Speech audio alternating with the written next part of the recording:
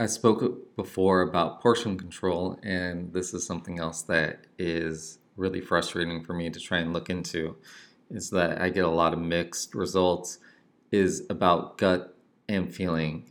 The food we eat, fermented food has been championed for being something that helps regulate how we feel.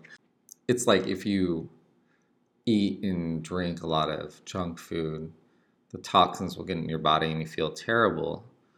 But how much does the gut really control our psychological makeup? How does it make us feel, our mental health?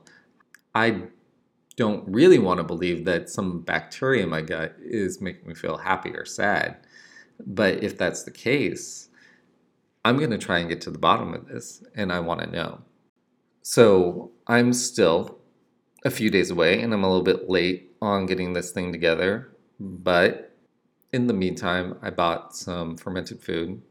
I'm going to see how keeping that in my diet is going to change. Trying to keep a balance, whatever the food groups are without meat, replacing meat with just plant-based protein, seeing what that looks like. I've gotten rid of dairy, haven't missed it. But to be honest, like some of these food groups, I'm saying this personally, have been easier for me to cut than I expect for anybody else, just because I always had those foods when I ate out, but now that eating out is no longer an opportunity, it really hasn't changed a lot of my habits because I forget. I don't really go out of my way to buy cheese. I don't go out of my way to buy yogurt, go out of my way to buy steak. I love steak. I love meat. I love dairy. But I always had it when going out. Part of my goal for this blog is to not only understand what it means for my physical health when it comes to exercise, but my physical and mental health results when it comes to what I eat and the things that I put in my body. And what is a pretty good base combination of things I can build off of.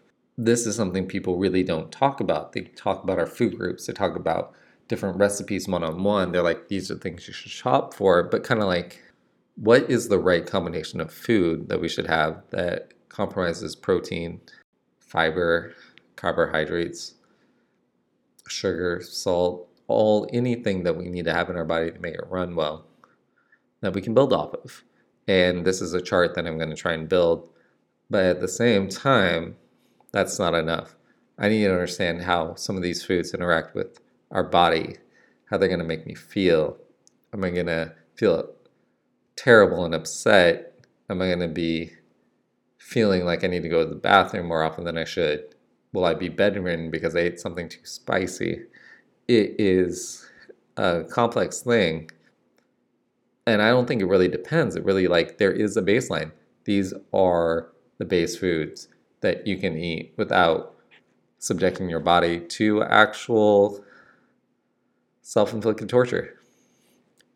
So when I figure this out, I'm going to upload my findings to my website, and I'm going to continually work on this. So the first thing I post won't be comprehensive, will be a starting point. I've already identified a few things. I need to do some more personal research. I need to consult with some more people that do this for a living, and at the same time take what they say with a grain of salt, because they do it for a job. It's their goal to be the person that we all have to rely on to think about what we put inside our bodies. This should be a human right. We should be able to know easily what is a safe combination of food and how to buy it, how to store it, how to prepare it, and not worry about what's going to happen to us afterwards. Thank you. This is day 7. And when I get more information, I will make it available. So thank you for keeping up with me, and more to come.